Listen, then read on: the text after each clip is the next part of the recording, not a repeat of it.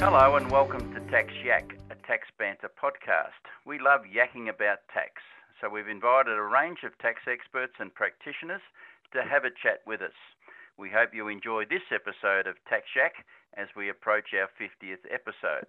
I'm Neil Jones, the Managing Director and Senior Tax Trainer with Tax Banter, and your host for today's podcast. Today I'm joined by a very special guest. I'm joined by Dr Craig Latham, the Deputy Ombudsman for the Australian Small Business and Family Enterprise Ombudsman. Craig has a wealth of experience stretching across business, government and academia in both Australia and New Zealand. He has a specialist expertise in commercial and taxation law, regulatory reform and private sector government collaboration. Craig holds undergraduate degrees in economics and law, a Masters of Law and a doctorate of philosophy focused on disruptive technologies and regulatory systems. He makes sure that in his busy life he still has some time for long-distance trail running with his wolfhound. Craig, welcome to Tax Yak. Hi Neil, it's a pleasure to be here. And thank you. I'm glad you can make the time in your busy schedule to have a chat with us. So, Craig, firstly, what is the Australian Small Business Family Enterprise Ombudsman and its primary focus? I can say it's got the longest acronym of any government department, ASBFEO, but we basically are here for small businesses. And so we have two functions. One is an advocacy function and one's an assistance function. So the advocacy side, I describe it as sort of the one-to-many. So we look at systemic issues, problems, and look for practical, achievable resolutions for it. So we do reviews, inquiries into important matters. So we've done things like, looked at the banks, we've looked at the way that small businesses get paid and not paid on time as well. Most recently, we've looked into access to justice and looked at better ways of firstly avoiding disputes and better ways that government can cater for that. And then if you are in a dispute, better ways of resolving them when you hit them. So it's sort of the advocacy side, and then the assistance side is the one-to-one support. So you could be a small business, I haven't been paid, or these goods aren't right, or my online platform is doing something weird to me, and that's where we will help one-to-one. Okay. And what sort of the percentage of time that's sort of broken up between the two? Is it roughly even? Yeah, well, we have between the two. And for me, it's probably roughly even, but we run the two together as we're not a huge organisation, but we have a very strong advocacy, a very strong assistance team. And so those functions are operating all the time. So we've always, on the advocacy side, got sort of many coals in the fire and many hundreds of assistance matters on the boil at the same time. And that's a pretty wide ambit, isn't it, to help small business and family businesses? That is a fairly wide brief. Yeah, I mean, like we do anything here, right? So any dispute you might have on that assistance side, nothing too hard, nothing too easy, we're here to help. We don't duplicate. And so interestingly, in our legislation, so we actually are formed under a piece of legislation, the Australian Small Business and Family Enterprise Ombudsman Act 2015. Under that act, one of the interesting clauses is that we are not to duplicate anybody else's function. And so if it is, in the words of the Act, more convenient or effective for a body that's already existing to deal with a dispute, we will help people get to that body. So in a sort of a warm transfer sort of way. So not just point at them over there, but say, look, this is the nature of your dispute. This is the body that's set up basically to deal with it. Are you good to go there? And we'll get people across to them in an orderly sort of way, so they do feel cared for. And one of those advocacy issues that you've sort of, I would think you'd probably take a little bit of encouragement and champion your success was the insolvency reforms for small business that the government recently adopted and pretty much picked up your recommendations in terms of debt and staying in charge whilst you try and trade your way out of it. So Could you just give us a little bit of detail about how that project went for your office? Yeah, no, look, it's another successful story, and a lot of our, I think all of our reviews, I think I can be that sweeping here, have had elements picked up by government. And part of the interesting thing about our office as well is that, unlike a body like the Productivity Commission that does a report and then moves on to the next thing, we'll do a report like insolvency. We will press then for government to pick up the relevant bits, as they have done here, to help with small businesses in insolvency and hopefully being able to get out the other side. But then for those bits that aren't picked up by government immediately, where they're still advocating for them. And so one of the pieces inside that insolvency report that we really feel strongly about is the business viability review. Now, that one hasn't been picked up yet. And you will see it. It will keep popping up because I think it's in our access to justice as well. Maybe it isn't, but it will turn up. And in working in that business viability, you're certainly encouraging the government to provide some form of financial assistance, whether it be a $5,000 voucher or a subsidy of services to help small businesses just to get focused on, are they going down the right path? Yeah, and this is the real problem for small businesses. So especially hit with something like COVID out of the blue, that there's a question: my business has been impacted. Am I will I be able to weather this, and will I be able to emerge with roughly the sort of same way of operating on the other side? Some businesses actually have done better during COVID, by the way, as well, but the bulk have not. And so am I one of those, or do I need to do something to my business, change my model, change what I'm producing, whatever it might be, pivot in order to emerge healthy on the other side? Or the third bit is, do I actually need to close? Because I'm banking up, my interest is accruing still. My rent may be deferred, but it's most of it is still going to be there on the other side. Can I actually make enough money on the other side to actually recoup this? Or is it just better just to call it quits, right? And so businesses, they can do. People who run small business can do people. So they'll keep can doing often until it is too late. And so this was an idea to help them get that support at a time early enough that actually makes a difference. Because if you run it too long and you run it down and the debt becomes insurmountable, there's only, insolvency and liquidation, or wrapping it up is that the only way to go. There's a number of options. Your number of options does diminish. And what do you think the prospects of the government coming to the table on this one, Craig? So we're just, as all I can say is we're going to keep plugging away on that one. So my hopes are still up because I think that one is tax. It's a bit like tax reform generally. You come up with some good ideas and you put it to government, and they say they listen and consult, but sometimes you just, it's a long, long process. Yeah, and that's the benefit of our office, is that we have a long memory, and if it's a good idea, we're going to keep plugging it until the time is right for the idea. So that one's certainly.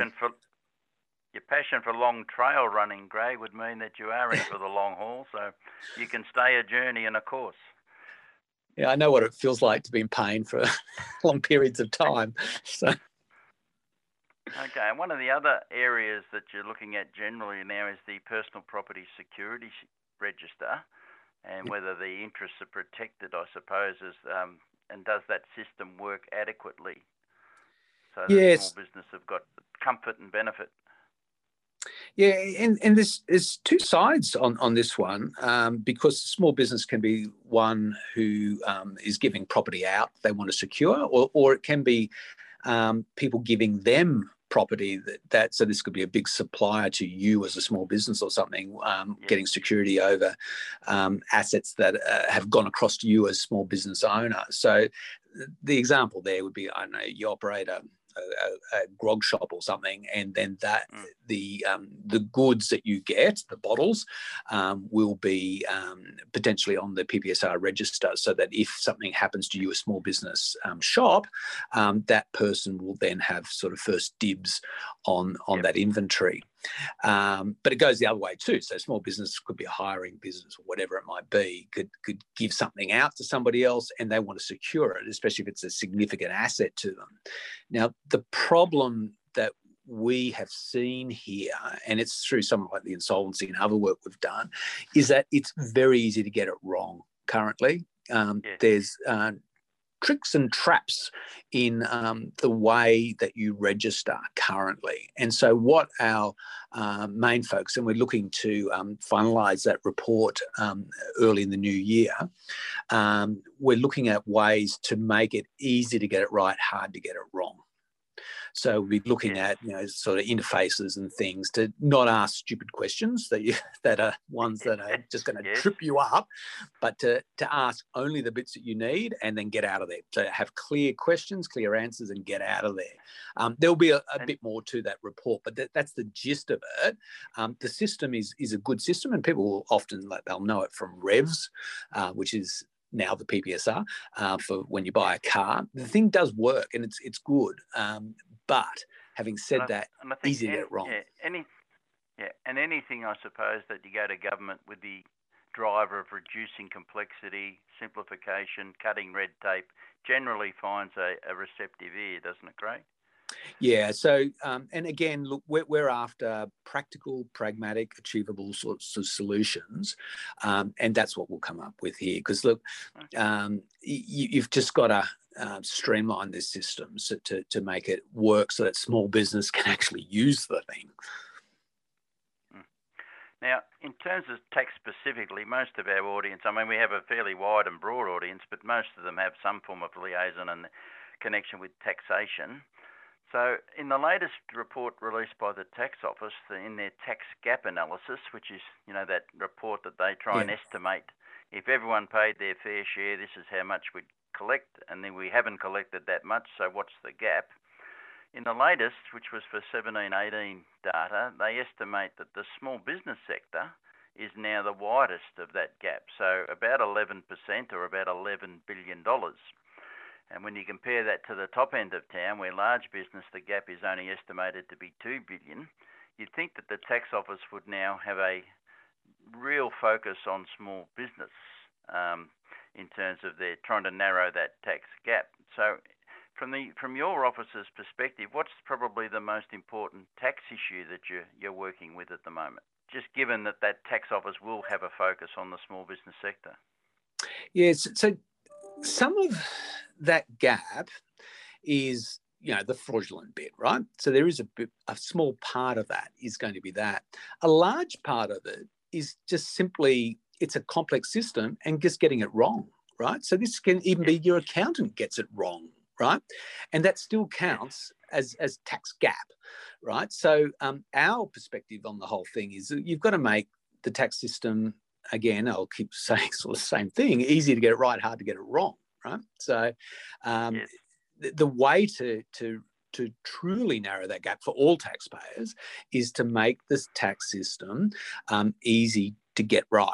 And so to run with the sort of the natural systems that small businesses and other people use, rather than having people to do extra special sort of record keeping and other calculations in order to fit with the tax system. It should be the reverse of that. The tax system needs to be so almost transparent, just runs with the business.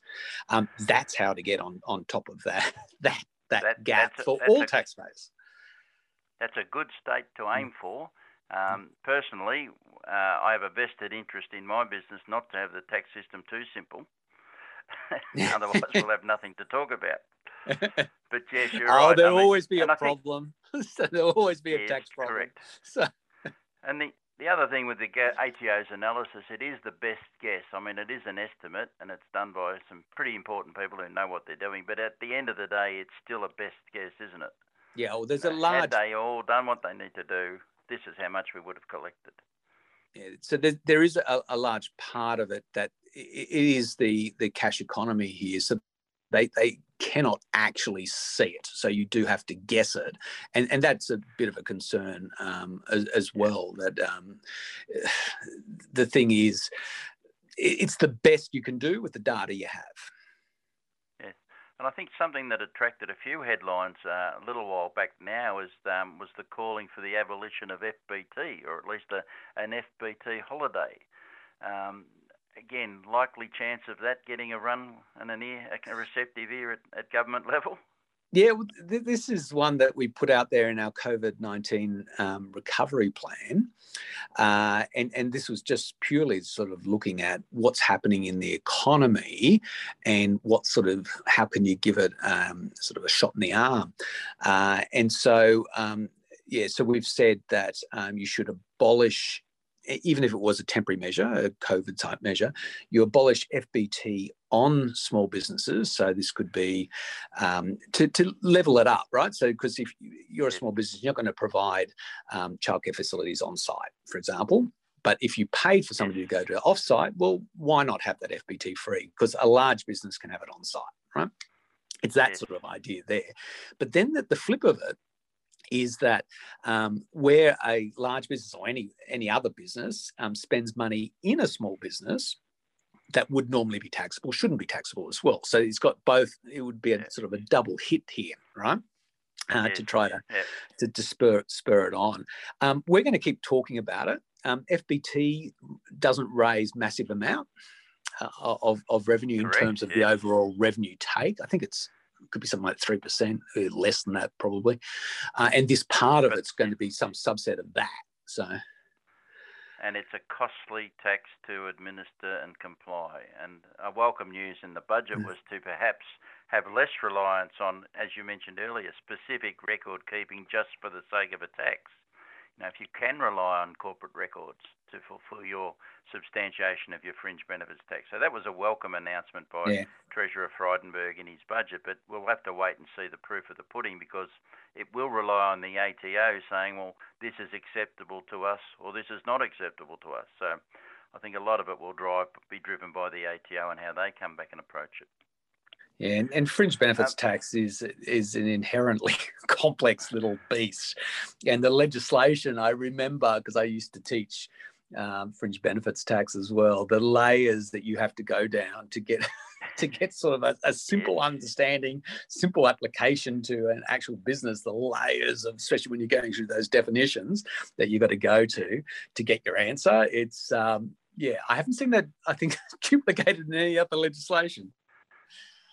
Sadly, Craig, I remember when it was introduced, and I was thinking at the time, and during the Hawke-Keating years in the mid-'80s, that because 26e, which was the section that said you're assessable on benefits you receive, instead of being the value to you, which was the complication, because people would say, well, there's no value in me getting this benefit, so there's nothing to include in my tax return.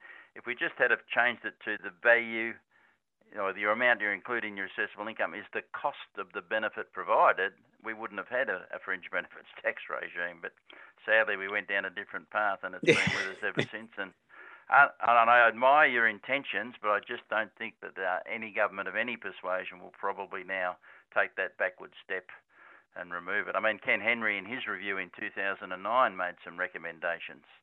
You know, if you can identify the benefit and it's easy to value, just include it in their assessable income. Yeah. But anyway, we've gone down a different path. In terms of other tax issues on your agenda at the moment, is there anything else that you've got currently dealing with? Yeah, so we're still in the throes of looking at the tax system, and so I haven't finalised the recommendations we might make there. But we're looking at sort of the administration of the system. You can have a look at our website, because we do publish pretty much everything. We will try to publish on our website, so that there will be a report, then a tax report from a few years ago now. But one thing that certainly struck us was around garnishment.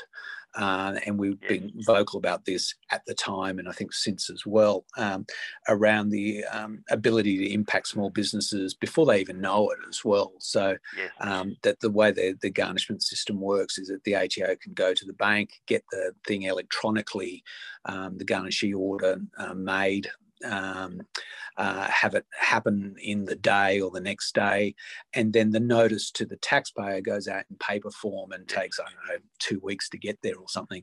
And so the money has gone, and before the small business even knows, this is weird. Why is my check's bouncing? Why can't I pay people?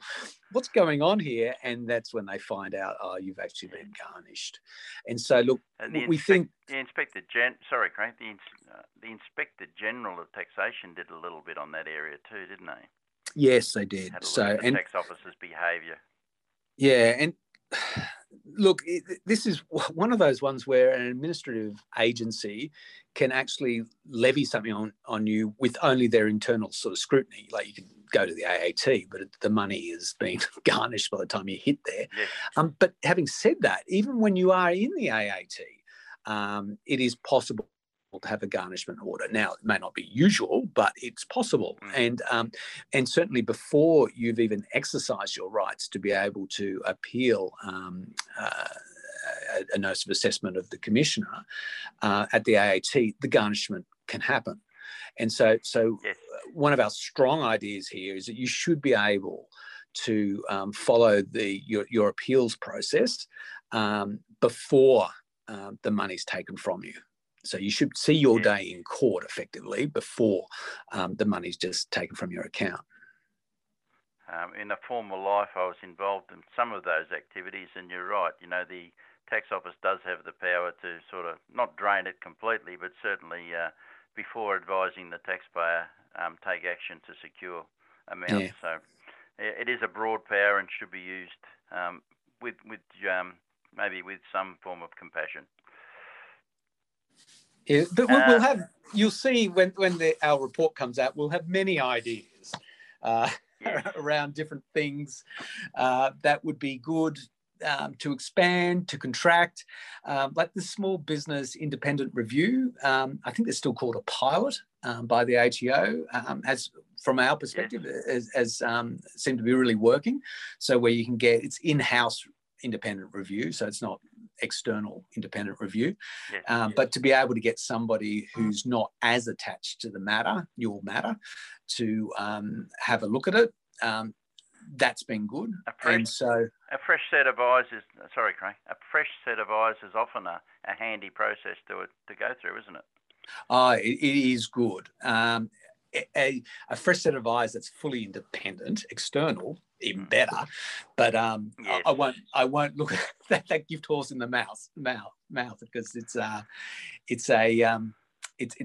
that Small Business Independent Review has been good. So, and look, we'll have other ideas, like, and these ones have been touted before, like the way the New Zealanders do it is for superannuation is to collect the superannuation on behalf of the employee, so that when you do your PAYG, you just pay across the super to the ATO, and the ATO does all the admin hack work rather than pushing it out to every small business to do. And just turning to the assistance side of your activities, I presume there's quite a number of people who, with their interactions with the tax office, get some bad news and maybe don't know where to turn, and your office is there and ready, willing and able to assist. Yeah, so we run what's called the tax concierge service, so that when you do get a notice of assessment, as a business at least, inside that notice it will say, look, if you want to appeal this, you've got appeal rights to the AAT, potentially federal court, and here's go to the Ombudsman for the tax concierge service, and they will give you assistance here as well. So what happens is people come to us with an issue, and so sometimes you look at the issue and say, this one does not look quite right, and we might then, with the consent of the party giving it to us, go back to the ATO and say, look, I think you may want to have another look at this one. Sometimes it just resolves there. If it doesn't do that, and the person wants to look at appeal, getting it changed, then we offer this concierge service, which gives them for $100 an hour with an experienced tax litigator. And then should they then say, right, on the back of that, I'm wanting to appeal it, then they would get another hour free of charge. Now, in the prep for that, we do something that's, I think, very important, and that is we often call it triaging, but it's helping making sure the papers are all together and the right papers. And this is sometimes when we spot something that somebody seems to have missed, including the ATO. So we will help them get together sort of basically a little brief for this person, so that when they get that out, because there's not a lot of time if you're flicking through papers an hour, and so that they're ready to go, look, this is your issue. You got your pack of documents, so that you get best bang for buck for the lawyer as well. Yep. And I think we sometimes, when this was first announced, the concierge service, we likened it to medical triage.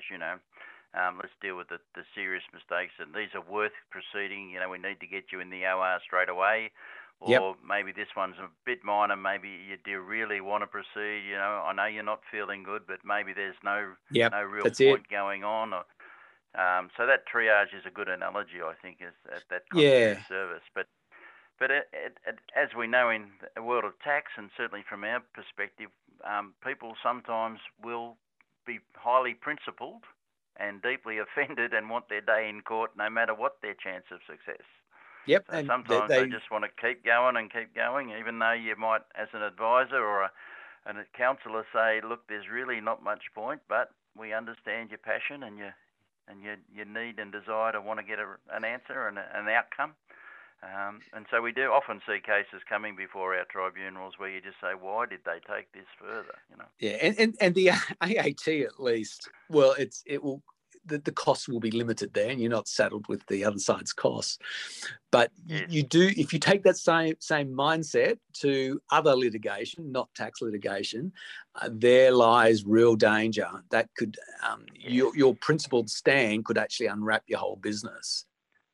With the AAT, I should also mention that the idea of the tax concierge service is that some good matters were being burned off before hitting the AAT, and so didn't, like the matters that should be going there, some of them were not making it there, whilst other matters that they're going to lose when they're there did make it there. So part of the rationale and part of what the concierge service does is helps that flow of the matters that really should be heard there to get there.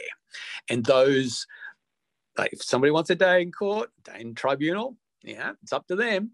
But that lawyer will at least say, look, your chances are really low. Do you really want to worry about this or not? So it's I think a really valuable service to get the flow to the AAT right. And I think a number of your, probably more than tax, but a lot of your assistance is on business-to-business disputes, isn't it? Rather than disputes between the taxman and the small business operators. Yeah, early days of our office, it was interesting because it was probably 50-50 in terms of, this is not tax stuff, but it would have been tax plus everything else. So problems with a government department. So we're much more like that in the early days, but it's become, I think it's something like 90% now or more will be business-to-business disputes. Including sort of payment terms and those sort of payment times and the delay in getting paid and it can be, of things that just, it can be anything that might have otherwise ended up in court and costing you a mozza can come to us. So it could be like an intellectual property dispute. It could be just we're also the office of the administering the Office of the Franchising Mediation Advisors dispute resolution as well. So you could be in a franchise agreement. And there's a problem over marketing funds, say, in a franchising agreement. Or we're also oil and horticulture code. We do the dispute resolution for that. Now, the way we keep people out of court is by using alternative dispute resolution. So it's defined in our Act as basically 5 things, if I can remember, rattle them all off. Those ones are facilitated sort of meeting, a conference, mediation, there's conciliation, there's neutral evaluation and case appraisal. And we can use them in tandem as well. So, well done. Yeah, I got them. I've done it before. And I've got to think about this. Like whenever we get a dispute, the Ombudsman needs to decide and recommend the best way to handle a dispute. And so I can say mediation is key to most of what we look at, right? Because the mediation, the benefit of that is that the parties own the dispute and can come up, they're facilitated by the mediator to come up with sort of those left field ideas and things to be able to resolve it. So that's really strong. It's a sort of tried and true based on Indigenous people's ways of dealing with disputes over thousands of years. It's talking stuff through, seeing the pain, and then being lifted out of your point of view into the other person's point of view to think about, okay, how can we get something here? Can we get a win-win, or can we get a loss that isn't so painful, or whatever it is, right? So mediation is really important.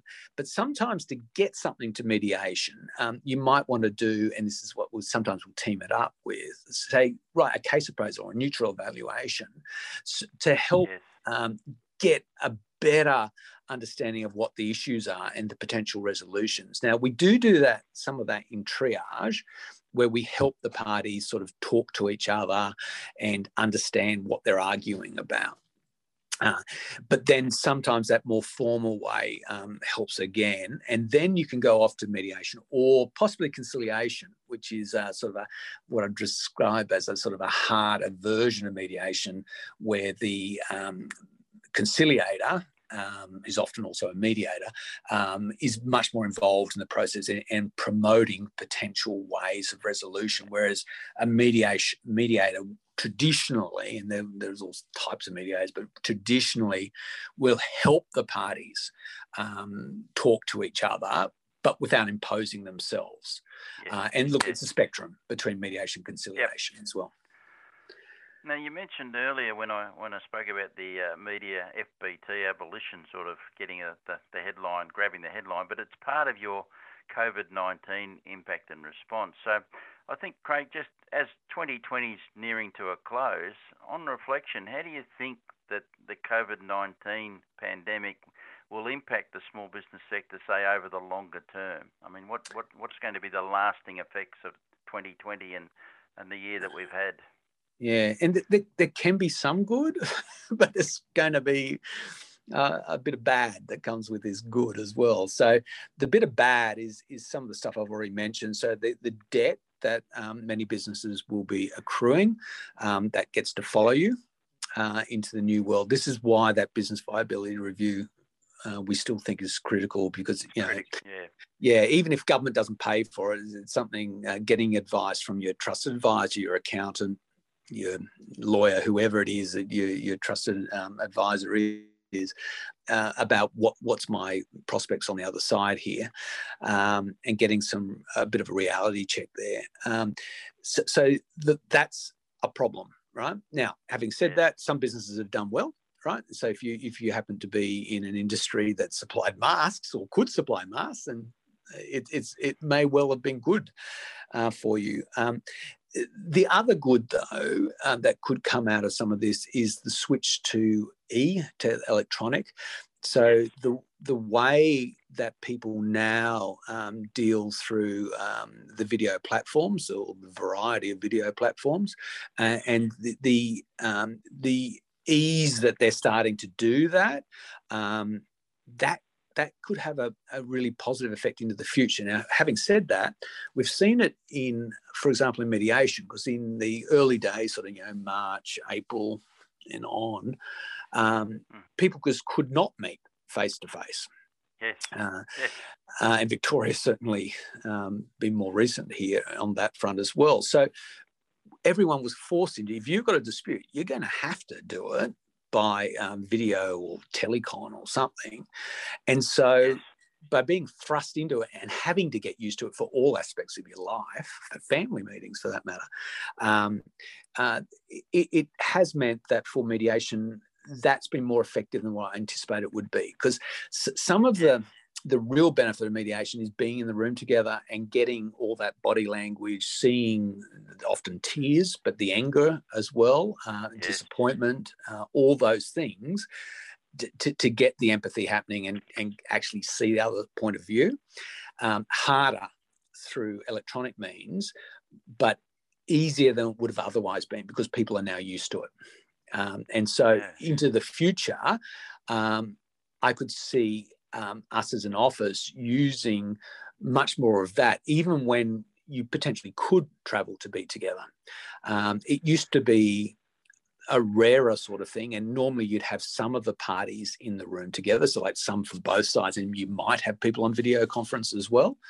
In the future, I think we'll be seeing a bit more of the video conferencing, but I think still, having said all that the physical is still is better than video in current technology. Well, it certainly impacted our business in a similar way. You know, we made the decision back in late March that there'd be no more face-to-face delivery, and fortunately, our clients have embraced the distance delivery method, so it has sustained our practice. But I think a lot of people have found that, you know, working from home is not that much of a challenge and not that difficult, and you can be productive. And I think the new paradigm will be that sort of change in work practices across small business and family enterprises, as well as, say, the larger organisations.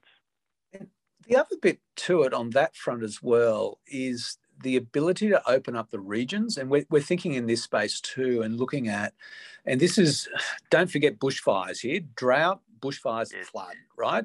Predated COVID, and people are still suffering from that. And so we had a regional focus earlier in the year, and still do, but around what do the regions need? How do they rebuild? What is the infrastructure needed for sort of vibrant community going forward?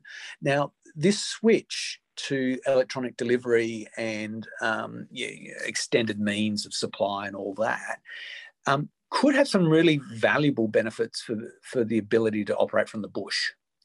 And that's something we're still looking at ways that government and others can better help regional communities to prosper as well. So there could be real benefits in that space. And when the world opens up as well, the impact on sort of globalization and, you know, the way we interact across border and our understanding of the importance of supply chains now. I think everyone understands that now. That's, I think, going to create a bit of a different world on the other side as well. Okay. Yeah. And we have learned to do things differently, and that may stay with us for some time. It's Craig, you've probably hard to go back. Yeah, it is. And you've certainly got your challenges, you've got your priorities and your targets, and the office has had some successes and will no doubt continue to have some successes in these areas and push for a better outcome for the small business and family enterprises. I just want to finish up, if I can, Craig, with just from a personal perspective, what do you look forward to, say, post-COVID and 2021 and beyond? What from a personal level, what do you think? I'm looking at the moment pretty much only as far as Christmas, and then just collapsing in a heap, I think, at Christmas, which I think is probably going to be shared with a whole lot of people, just saying, oh, good, 2020's over. 2021's going to be better. Getting back to a little bit more of the normality will be good. It's been good as the borders have been opened up. That's felt, at least, even though I haven't changed that much being in the ACT and travelling into New South Wales, it's been a psychic relief that I can see that others can travel. But also then there'll be the opening up of the international borders, which will bring a different dimension. Now, I'm hoping in the meantime, because everyone's enjoying Australia and holidaying here, that we can return to some of that domestic holidaying and supporting our rural communities and other beach and other communities as well. So, I'm positive going into the future. Time to put your feet up, Craig, at least for a little while. I'm really looking forward to stopping this year. Yes. So. I understand completely. And hopefully as we come, past the Christmas period and the New Year, I think there's a sense of optimism that I'm certainly getting from my travels around and talking to the accounting profession, that there has that sort of, it's behind us and there's a bit of a, light at the end of the tunnel, and it's not an oncoming train. So there is that sense of positivity, I think, as we look to the new year. Yeah, in vaccine, when that becomes available and in widespread use, that will be the other step change here as well. So, yes. Look, Craig, I really appreciate your time today. Thank you very much for participating with us. And is there any final comment you want to leave our listeners with? No, Neil, thank you so much for the time. And look, for a final comment, I'd say, look, if you've got a problem, come to us. So you can find us online. Where you can contact us many ways. But ASBFEO, the one benefit, I started with this, one benefit of the worst acronym is that it's really easy to find. ASBFEO.gov.au. is us, and you can drop us an email. We've got web forms. You can give us a call. But if you've got a problem, like a dispute, that's what we're built to help you with. So it can be us who gives you help, or we get you to the right spot. So that you're there and willing to help. We are indeed. Yes, thank you very much. Thanks, Neil. See ya. Thanks for listening to this episode of Tax Yak. I've been chatting with Dr Craig Latham at the Australian Small Business and Family Enterprise Ombudsman. If you'd like to connect with us on social media, you can find Tax Banter on LinkedIn and Twitter. Let us know your take on episodes or suggest future topics or speakers. You can also get onto the Tax Yak team on email, podcast@taxbanter.com.au, and find our regular blog articles at taxbanter.com.au/banter blog. If you're enjoying our podcasts, please take a moment to rate and write a review of the show wherever you are. It will help to improve the podcasts and profile of the show, and we would love to hear your thoughts. We look forward to you joining us next time.